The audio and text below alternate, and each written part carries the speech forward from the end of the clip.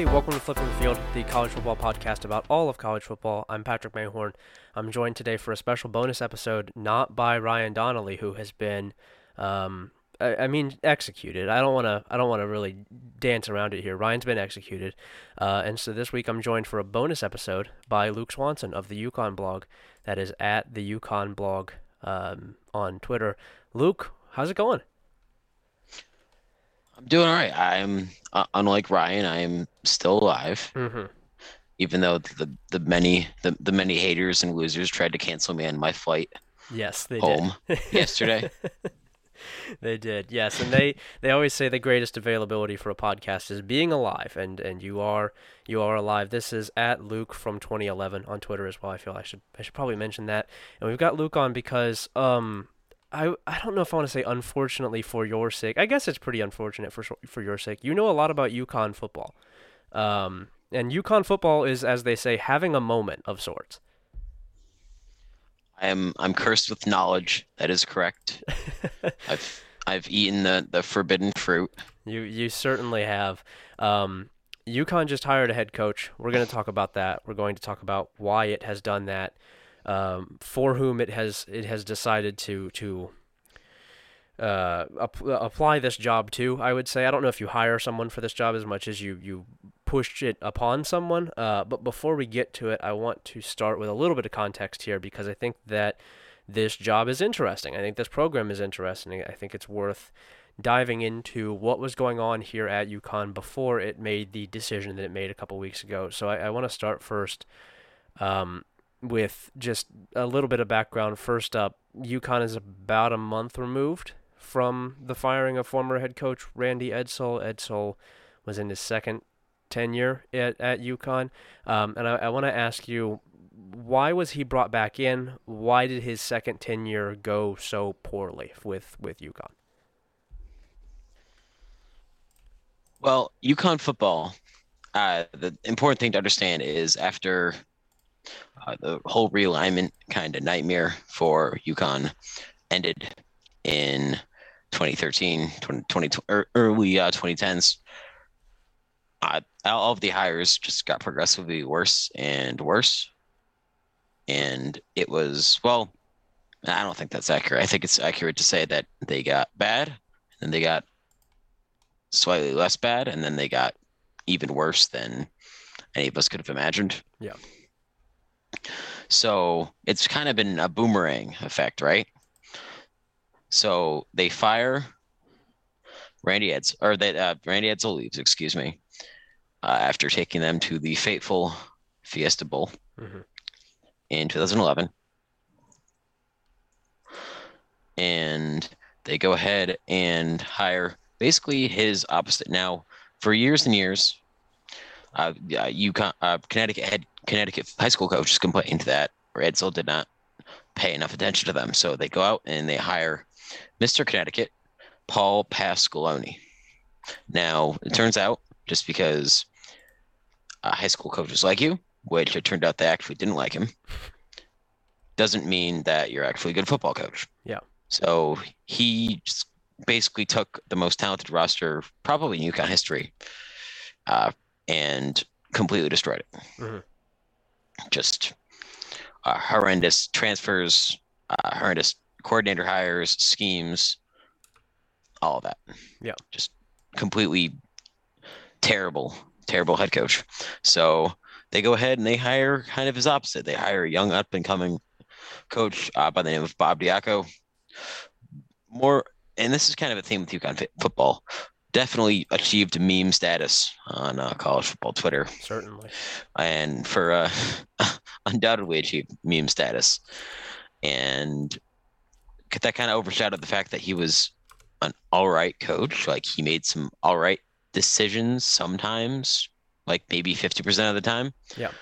But he didn't win enough and maybe relied a little too heavily on transfers and wasn't that good of a recruiter, and somehow left the talent level there even further down than he inherited from Pasqualoni, which was very bad. Again, this kind of depends on who you believe, and I'll get to that part in a little while.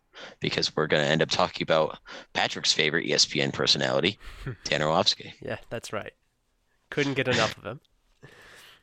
So Diaco leaves after making a bowl game, which ends up being the best, easily the best season since Randy Edsall, number one, left.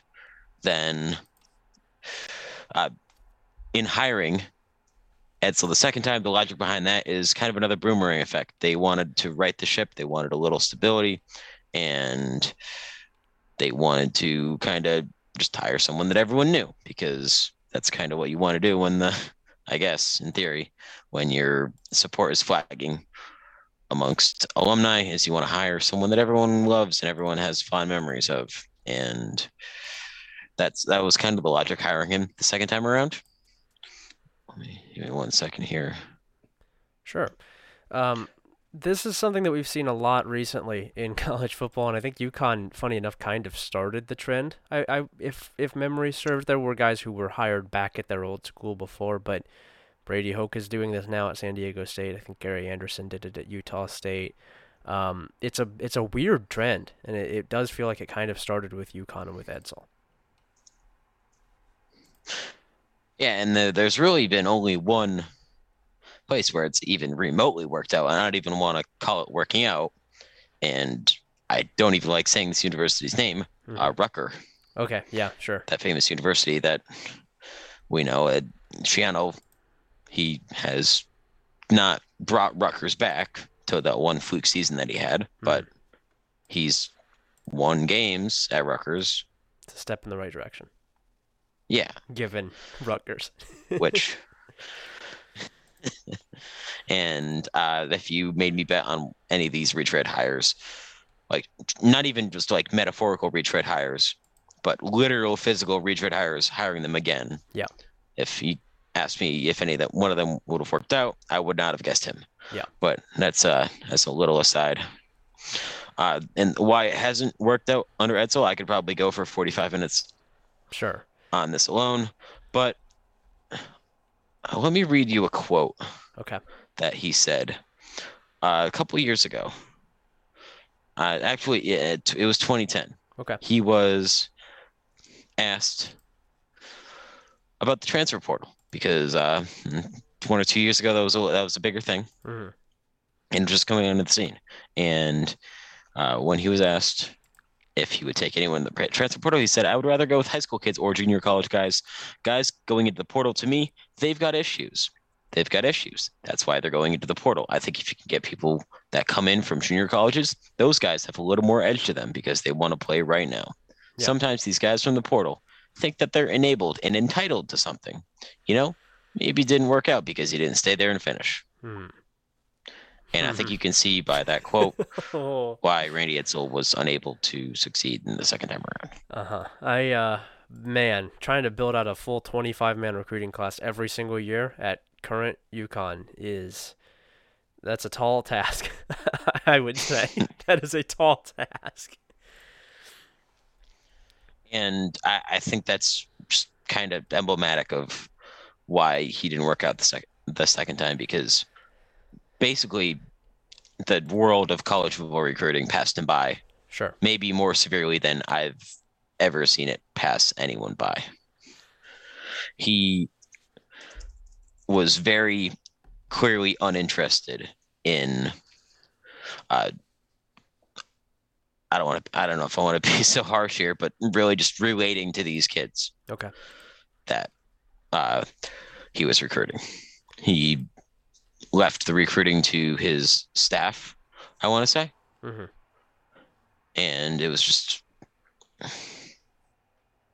not a very good situation in terms of acquiring talent relating to the kids on his roster. He spent more time disparaging them for having phones. Okay. That was another fun quote. Okay. I don't remember exactly off the top of my head, but he said, so Gino Auriemma obviously has a little more leeway with these decisions. It doesn't make it the right thing to do, but he does have the women's team leave their phones, I think, somewhere before they go in the locker room. It's some sort of restriction on that. There's also social media restrictions, etc. Sure. He has a little more leeway to do that. I guess it doesn't make it right to do, but Randy was like one time, if I decided to take away my players' phones like Gino does, I'd be crucified or something like that. Okay. And then in the same press conference, he went on to blame his phones, his kids' phones, social media, and Fortnite for them just not being interested in going 1-11 football, I guess. Yeah. More or less. So Jesus. I didn't even know about that one. Example. Man. Oh yeah. That's it. It kind of makes a little bit more sense when in October or whatever it was when he announced that he wanted to retire, and then the next day was fired. It makes a little bit more sense what was going on in that locker room. Yeah, and then since this is UConn, we're a little too far down to get that just recently fired new coach bump. Sure. The team didn't win a few games on the bounce, but they did put in some decent performances on the bounce after Edsall was fired. Yeah. So it's pretty clear by that, and then some former players on social media with voicing their discomfort, or not their discomfort, their pleasure with his being fired. Mm-hmm. That really illustrated that he's not a player's coach at all. Yeah. And with how all the stories about how recruiting is nowadays and the realities of that situation, like how these Power 5 assistant coaches, they're talking about how they really wish that they could just turn off their phone for like half an hour to have dinner with their wife because their phones won't stop blowing up because they're getting texts from 30 to 40 kids a day. Yeah. That if someone like Edsall, who says quotes like, "You're supposed to be a full-time student and a full-time athlete, and that is all. Stop being on your phone all the time. Stop playing Fortnite. Go to bed at a reasonable time." Going on to mention, he would be hung if he tried to take away his players' phones, and more talk about how his players had random punishments in that press conference, I believe. Yeah. So a guy like that would probably struggle. Yeah, I would say. I would say so, and it seems like this all kind of. If you put Randy Edsall at Alabama under his current state, he would have failed. But it was especially not generous for him at UConn, which is not a place where I think you can act like that and be like that on the recruiting trail, be like that in general, and that sort of dovetails into the next point that I want to make and the next thing that I want to ask you about, which is Edsall did have some success, as you alluded to, during his first tenure. They went to the Fiesta Bowl, but this is not that job anymore. It's not even the same job as it was when he took over the second time. There's no league affiliation here anymore. This is an independent football program, one of only a few in FBS college football. What has that done, and what does that do to the program and to the quality of the job? Because I don't know if a lot of people really realize what independence means for a football program. Well, this sort of ends up being a double-edged sword, and I know we've talked off air about this as well. Yeah. But UConn is right now, I would say, doing a pretty fantastic job of scheduling big names. Yep. And just for a school that I don't want to say views this football program as auxiliary, because I don't think it does exactly, but it's UConn through its basketball programs is a national brand. And part of what they want to do as a university is keep that kind of, or snowball that a little bit with their football program, have them be on the map, just there, kind of, at least until they can actually get good, is just basically have them play on national television, like they do have a national television deal through 2023, I believe. About to get 1,000 angry posts on the Boneyard about that. But they just kind of want to get the. I guess what I'm hitting on here is UConn football is a marketing play. Okay. But the situation of them as an independent is it's one thing to schedule all these Power 5 games and have 4 or 5 of them on the schedule each year for a couple of years. It's another thing to start winning them. And I think that's where and something you brought to me is that these UConn's potential hires as a coach will see these games in the schedule and they won't see very many wins. Mm-hmm. And it's hard to develop a football program if you're going out. And right now, UConn can't even beat. I'm looking at the 2023 schedule. They can't even beat a Georgia State. They can't even beat a FIU. Yeah.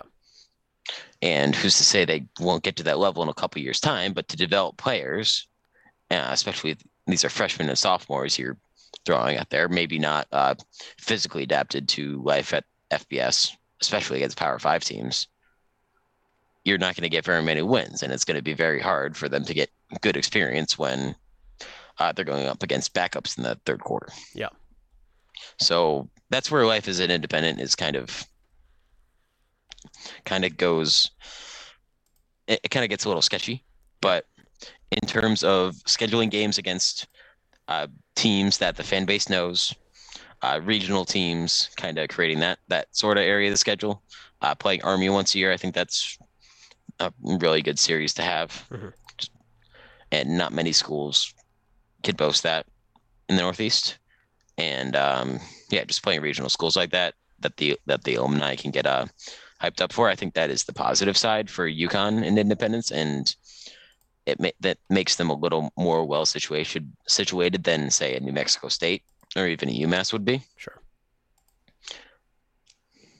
But the downside is what we went over with just the struggle to get any consistency and kind of build a program when the schedules are like this.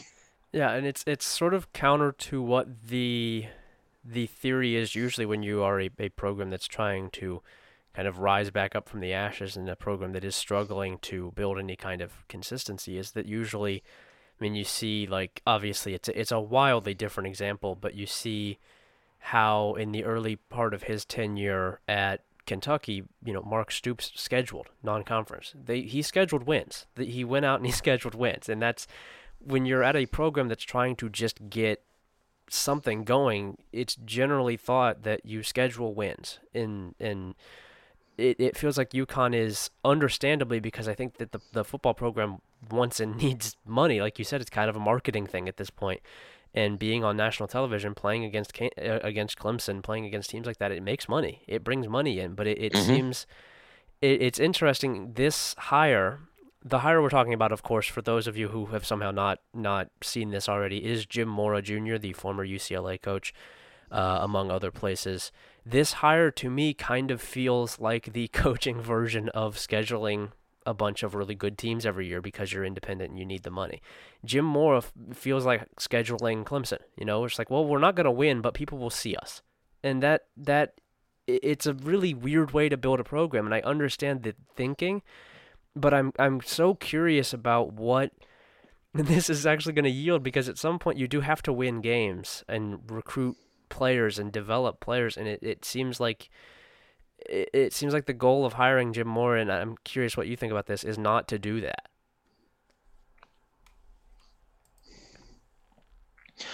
Well, I think you're hitting on something really interesting there, that it is kind of the equivalent of scheduling, of how they've done their independent scheduling. And they want to sell to the fan base that they're serious about football. Yeah.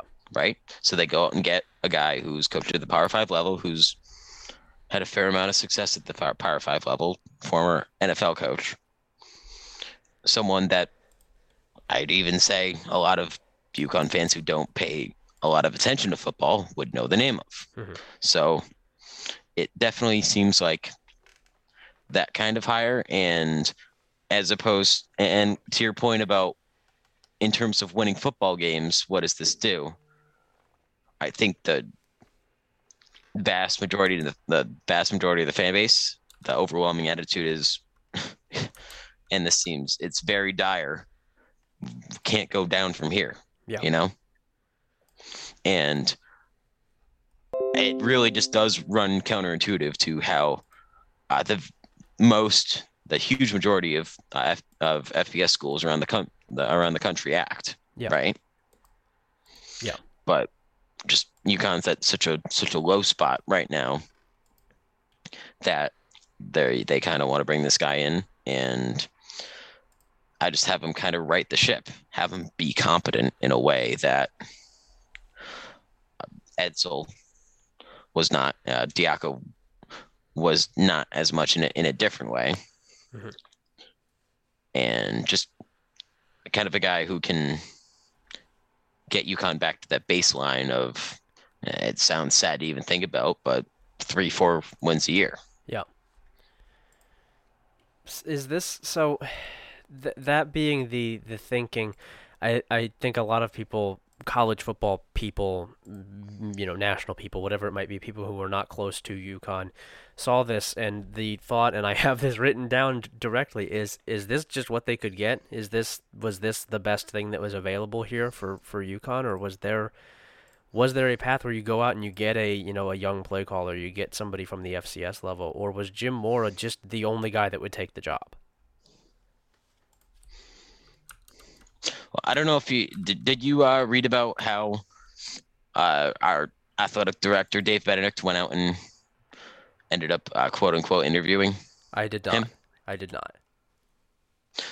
So this first part I only recently learned about today through a Sirius XM interview that went up today. But apparently they were both in Europe at the same time a month ago. Great.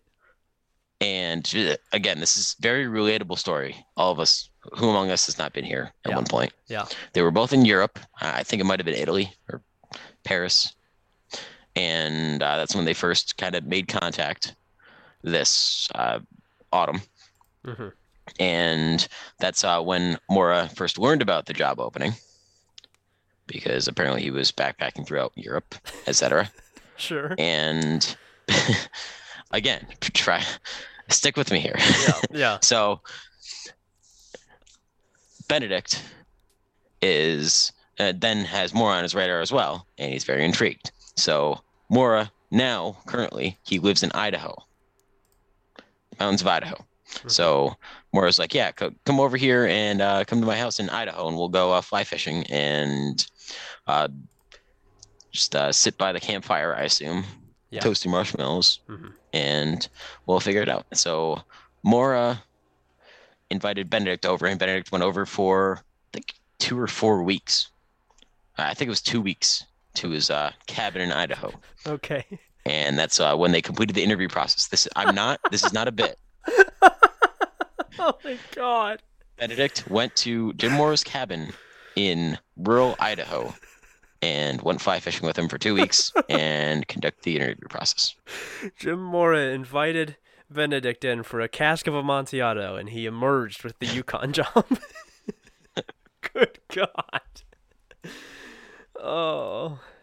Slowly walling Benedict up brick by brick, replacing with a Benedict clone. This is insane. That's an insane way to hire a coach. Again, this very relatable scenario that all of us in everyday life have gone through. Who among us has not gone to our employees, our future prospective employees' cabin in the Rocky Mountains and asked them to come work for us? Oh my God. Do you remember, this is only tangentially related, but do you remember the news cycle during the 2020 Democratic primaries where people were talking about how everyone has a wine cellar and you should find a new slant? This is that. I feel like we get an article like that every month still. Yeah, it's every month. It's normal to meet your future head coach backpacking in Italy. It's normal to go to his cabin in Idaho for 2 weeks. It's regular. There's nothing wrong with that. Everyone does it. Nothing. Everyone does it. It's happening more and more.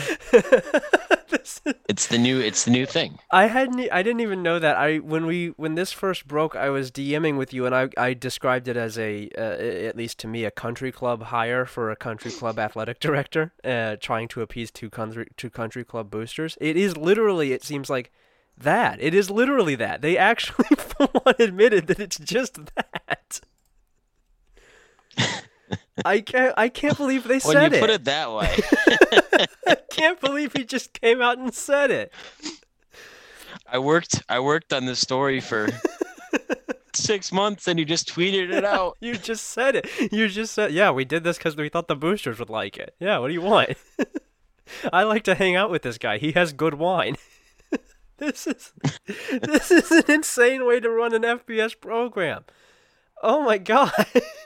It's I had not realized that that was the case. That's crazy.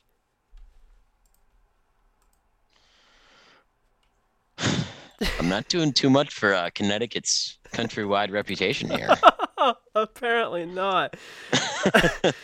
So I have a question here about who this is designed to appeal to, but I think we've answered it. I think that it appeals Yeah, to it appeals to the people. Yeah, I think it appeals who, to people who own cabins in Idaho. yes. This is a country club hire. Oh my god. So is there any situation where this works? Like at all in any way? Can this work? Can Jim Mora Jr. be the guy who does establish that baseline? Because from the sounds of it, he's just going to hire Noel Mazzoni again. And I don't know to what end. This is another thing that we talked about. The old news, the small tiny brain way of doing things is to hire a coach and then have him bring all of his cronies in. Sure. To work at the offensive and defensive coordinator positions and all that jazz.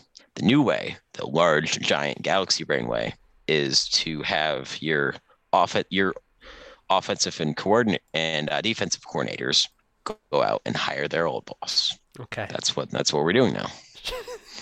Sure. Anyways, I wrote this down in my notes. Mm-hmm. Define works. Well, what are we need to define success at UConn.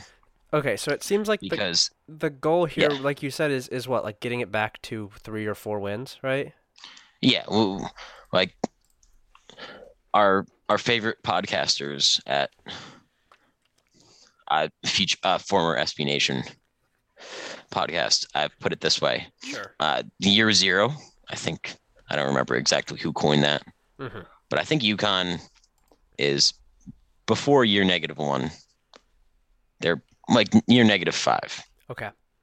So to get them back to year 0, to get them back to 2 to 4 wins, making a bowl game would be absolutely out of this world. I don't know if that's feasible. Okay. With Mora as your head coach, but I think the goal has to be just drag them out of the basement. Be competent. Sure. Don't make any bonehead mistakes. Don't talk about your players' Fortnite habits, and actually recruit all the best available players from all the available outlets. And do I think Jim Mora can do that? Cross the very low bar? Maybe. Mm-hmm. It's possible. I mean, he is a football coach. He knows how to coach football. He's done it in the not too distant past. Yeah. He might get some of the Herm effect in Arizona State, where he just seems like a decently chill guy, mm-hmm. and recruits like him for some reason. Man, I love the idea of like a puff piece from The Athletic for Jim Mora Jr. at UConn. That sounds great to me. Because like Herm got one, Jed Fish got one. How do we get one for Jim Mora? To send Pete, or is it Pete or Stu? It's probably we need to send Stu. Yeah. We need to send Stu out to his cabin in Idaho. Invite him down to the cellar. Yeah, and then force feed him we quotes. We need to get him a nice glass of wine. Get some bricks. Just talk to him about UConn football. Yeah. Slowly wall him up, and right before we put the last brick in, he hits send. Yeah, right before you put the last brick in, you finish typing up the press release that you're going to feed to him, and you put it in the little slot, and then he posts that directly, and that's the end of the process. He copies and pastes it into the article. He just screenshots it. Screenshots the text from the SID, puts it straight up. That's how we sell UConn football. That's right. We're just under Jim Mora. That's right. We're just going to we're going SID mode. That's our plan here. So if let's just go out on a limb here and assume that Jim Mora is not going to fix UConn football. If we're assuming that that's the best case scenario, is that he makes it competent, what is the realistic, what is the pessimistic rather thought here? What happens if this doesn't work? Because you've told me that a drop to the FCS isn't likely because of the money lost, which I think is understandable, and I think is kind of a thing that we should stop assigning to schools, and not we, as in this podcast. We would never do such a thing, but the general we, because you lose a lot of money when you do that, and I don't think UConn is really considering that in any meaningful way. So what, if not this, what does what does happen here? Because if this doesn't work, then it seems like they just hire another version of the same guy again. They've done it like 4 straight times now. Yeah, among UConn fans, it's a source of great consternation how the quote unquote national media keeps just kind of lazily suggesting that they should drop to FCS. Yeah. Because not only is that just kind of a bad idea for all FBS programs because of the money loss involved, for UConn, it's doubly so because, one, they are still paying rent at Rentschler Field, their home stadium. So that just exacerbates the ticket revenue loss if you drop to FCS and all that jazz. Yeah. And also the state is in hot water financially. And as we know, pretty much everywhere, the state university is a place where those cuts get made. Yeah. And especially in Connecticut, where college sports isn't quite as much of a powerhouse as other places. And people might get mad at me for saying that because the UConn basketball is what it is, but it's not the economic powerhouse that football in a power conference is. Sure. Among some of those schools. Sure. So in terms of where they go, if/when Jim Mora does not succeed, you already know my answer. Do I?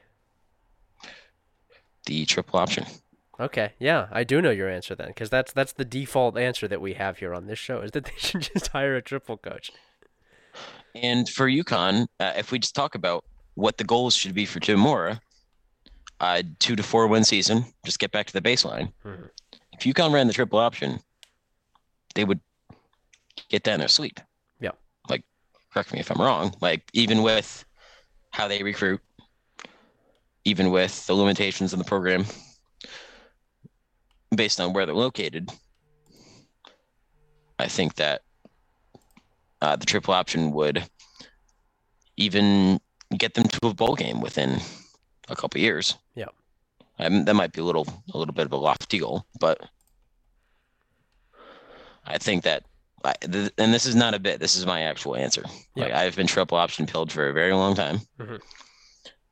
And I think that UConn would be kind of uniquely prepared to take advantage of that scheme, as opposed to even places like Kansas, which was a very popular, or still is a very popular suggestion for schools that should go to the triple option. Sure. Something with that I'm curious about, because I know that this is true in a lot of like Midwestern states, like where I'm from, Ohio, a lot of schools run the triple option. Is Connecticut high school football a largely triple option based organization? Because it seems like that is the case in a lot of states around America. Yes, I would say that a lot of high schools around Connecticut do run the triple option. The ones that don't are the larger schools, like the larger schools like the New Britons, the Newington Highs, sure, the Hartford Publics.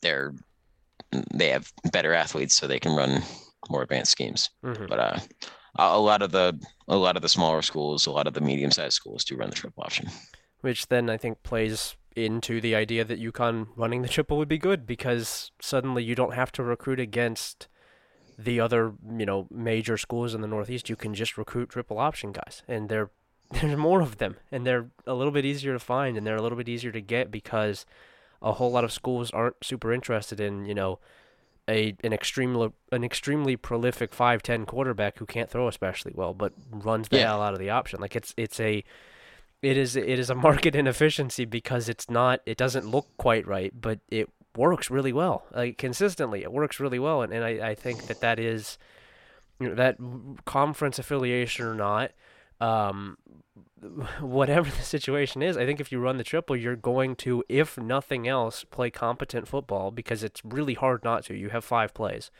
You like unless your coach is just a moron, you're gonna be pretty good at it because you have 5 plays. It's just the variation on those 5 plays. And you're a change of pace for every single team on the schedule. It is always, unless you're playing Army, it is every single time you're like, oh shoot, we have to go play UConn. They run the triple. I don't want to defend the triple. It's hard to do. It hurts my knees. And it's just it is we talk about it a lot on this podcast as well. It's not a bit. This is a very real. There's a reason that teams run it. There's a reason that the service academies run it. It works really well. It's a good system. And you look at what what teams like. Well, you talked about getting those second tier recruits that maybe are great football players, just don't have the measurables that other schools are looking for that don't run the triple. That's what Coastal Sure. has done. It's what Georgia Southern did until they hired. Speaking of retread hires, Clay Helton Speaking of country this club year. hires. Yes, Mhm. yes. It's like that's a country club hire, except for if the country club you were a part of just absolutely hated your guts for doing it, Yeah. hated the guy you hired guts for doing it, and will hate the football team as long as that person is employed. Yeah. It's a country club of two people hired. Classic. The classic country club that we all know and love. Um, yeah, I think that's all spot on. I mean, Coastal Carolina is not one of the one of the more talented teams in the Sun Belt. Even now, after it had a really good season last year, it's among the lowest. Buffalo under Lance Leipold wasn't exactly running the triple, but it was the same ideology. Least talented team in the MAC almost won the MAC title last year. It works. It seems simple. It seems like you can just, oh well, why wouldn't you just stack the box? But it keeps working, and as long as it's going to keep working, I think it remains a viable option for teams that just need to get some wins right now. And I think that if, honestly, I think that the national scheduling approach that they're taking, where they're playing these big teams, if you're running the triple, maybe you can actually pull one of those off on national television, and people see it and they say, "Oh, well, look at what UConn is doing on offense. That's interesting." Instead of just, in June you get a couple puff pieces from Yahoo and the Athletic and whatever else saying, "Well, look at what Jim Mora's cooking up," and then you get the 123rd class in the country, and then you go 1-11 again. It's just, I don't know how many times, and I don't mean to be overly negative here because I want to see good things happen at UConn. I think it's an interesting place, and I think that it should be better than this. But I don't know how many times they have to have this happen before they just go out and make the very obvious move of doing the thing that wins football games, which is the triple. Who knows? Who knows if it's ever going to happen? Yeah. To be honest, but we'll keep fighting the good fight, and you can have me back on here in 2 years. Yeah. We'll have you along with Jim Mora, who is unemployed at that time, and we're gonna bring him on and ask him what went wrong. He's going to be the third host, right? Yeah. I mean, we're down Ryan. He's been executed, as I said. So we'll get Jim Mora on. We'll get you on, and we'll go from there. We're gonna have Deion Sanders on. I know he's doing podcasts right now, so we'll have the big four. Sounds good to me. Yeah. Let's book it. Luke, I don't have any more questions for you. I am going to give you the chance now to plug anything that you want. Where can people find you? What should people see of you?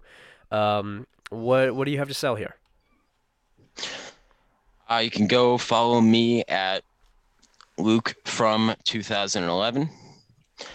You can follow at the UConn blog on Twitter. If you're a UConn fan, go ahead and follow us for coverage. Basketball, women's and men's is starting up. Wink, wink. You don't want to read any more about football, probably. So go ahead and follow us there. Also listen to the UConn pod on Apple and Spotify, wherever you find podcasts. I'm on there from time to time, usually talk about UConn football, sometimes about UConn baseball, which is coming up in a couple months. And yeah, that's pretty much it. Luke, thank you so much for coming on. I appreciate it.